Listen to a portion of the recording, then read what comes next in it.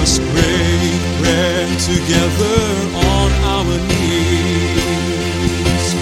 Let us break bread together on our knees.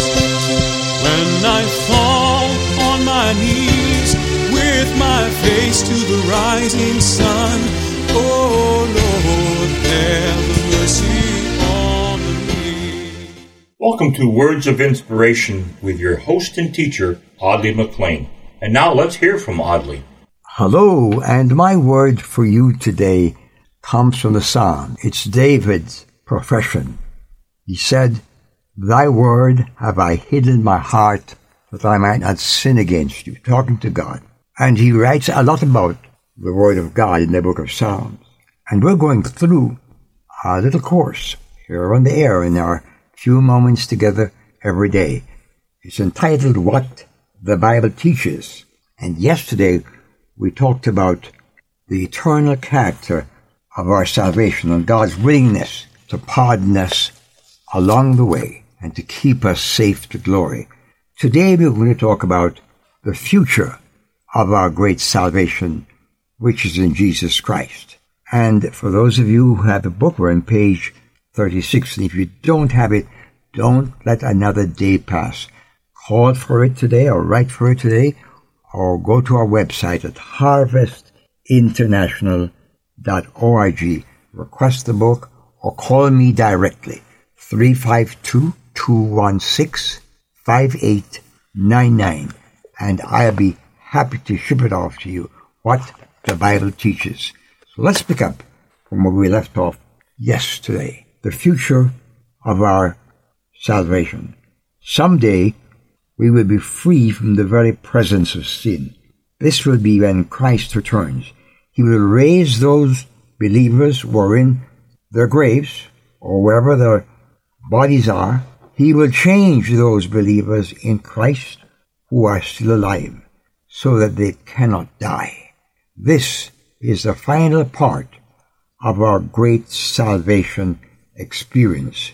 We're told that in a moment, in the twinkling of an eye, the dead in Christ will be raised, and those who are alive will be caught up with them in the clouds to meet the Lord in the air, and so to be forever with the Lord. The results of our salvation are many. We shall have a victorious life if we just appreciate some of the results of our salvation. Romans 5:1 says, "We have peace with God.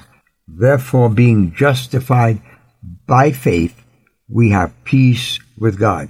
We no longer are running from God like our foreparents Adam and Eve did. We're no longer hiding from God.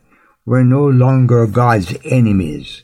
We've now been reconciled in Jesus Christ. We have acceptance as children in God's family. And that is clear in Ephesians 1, John 1, Galatians 4. Please send for the book so you can have all these references and look them up. We have joy in our God as His children. We have an opportunity to live for God if we're born again through faith in Jesus Christ. We have the privilege of serving God, doing good works.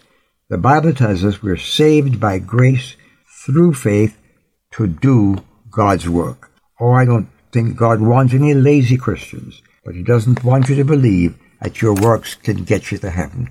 Jesus Christ has paid the price to get you to heaven.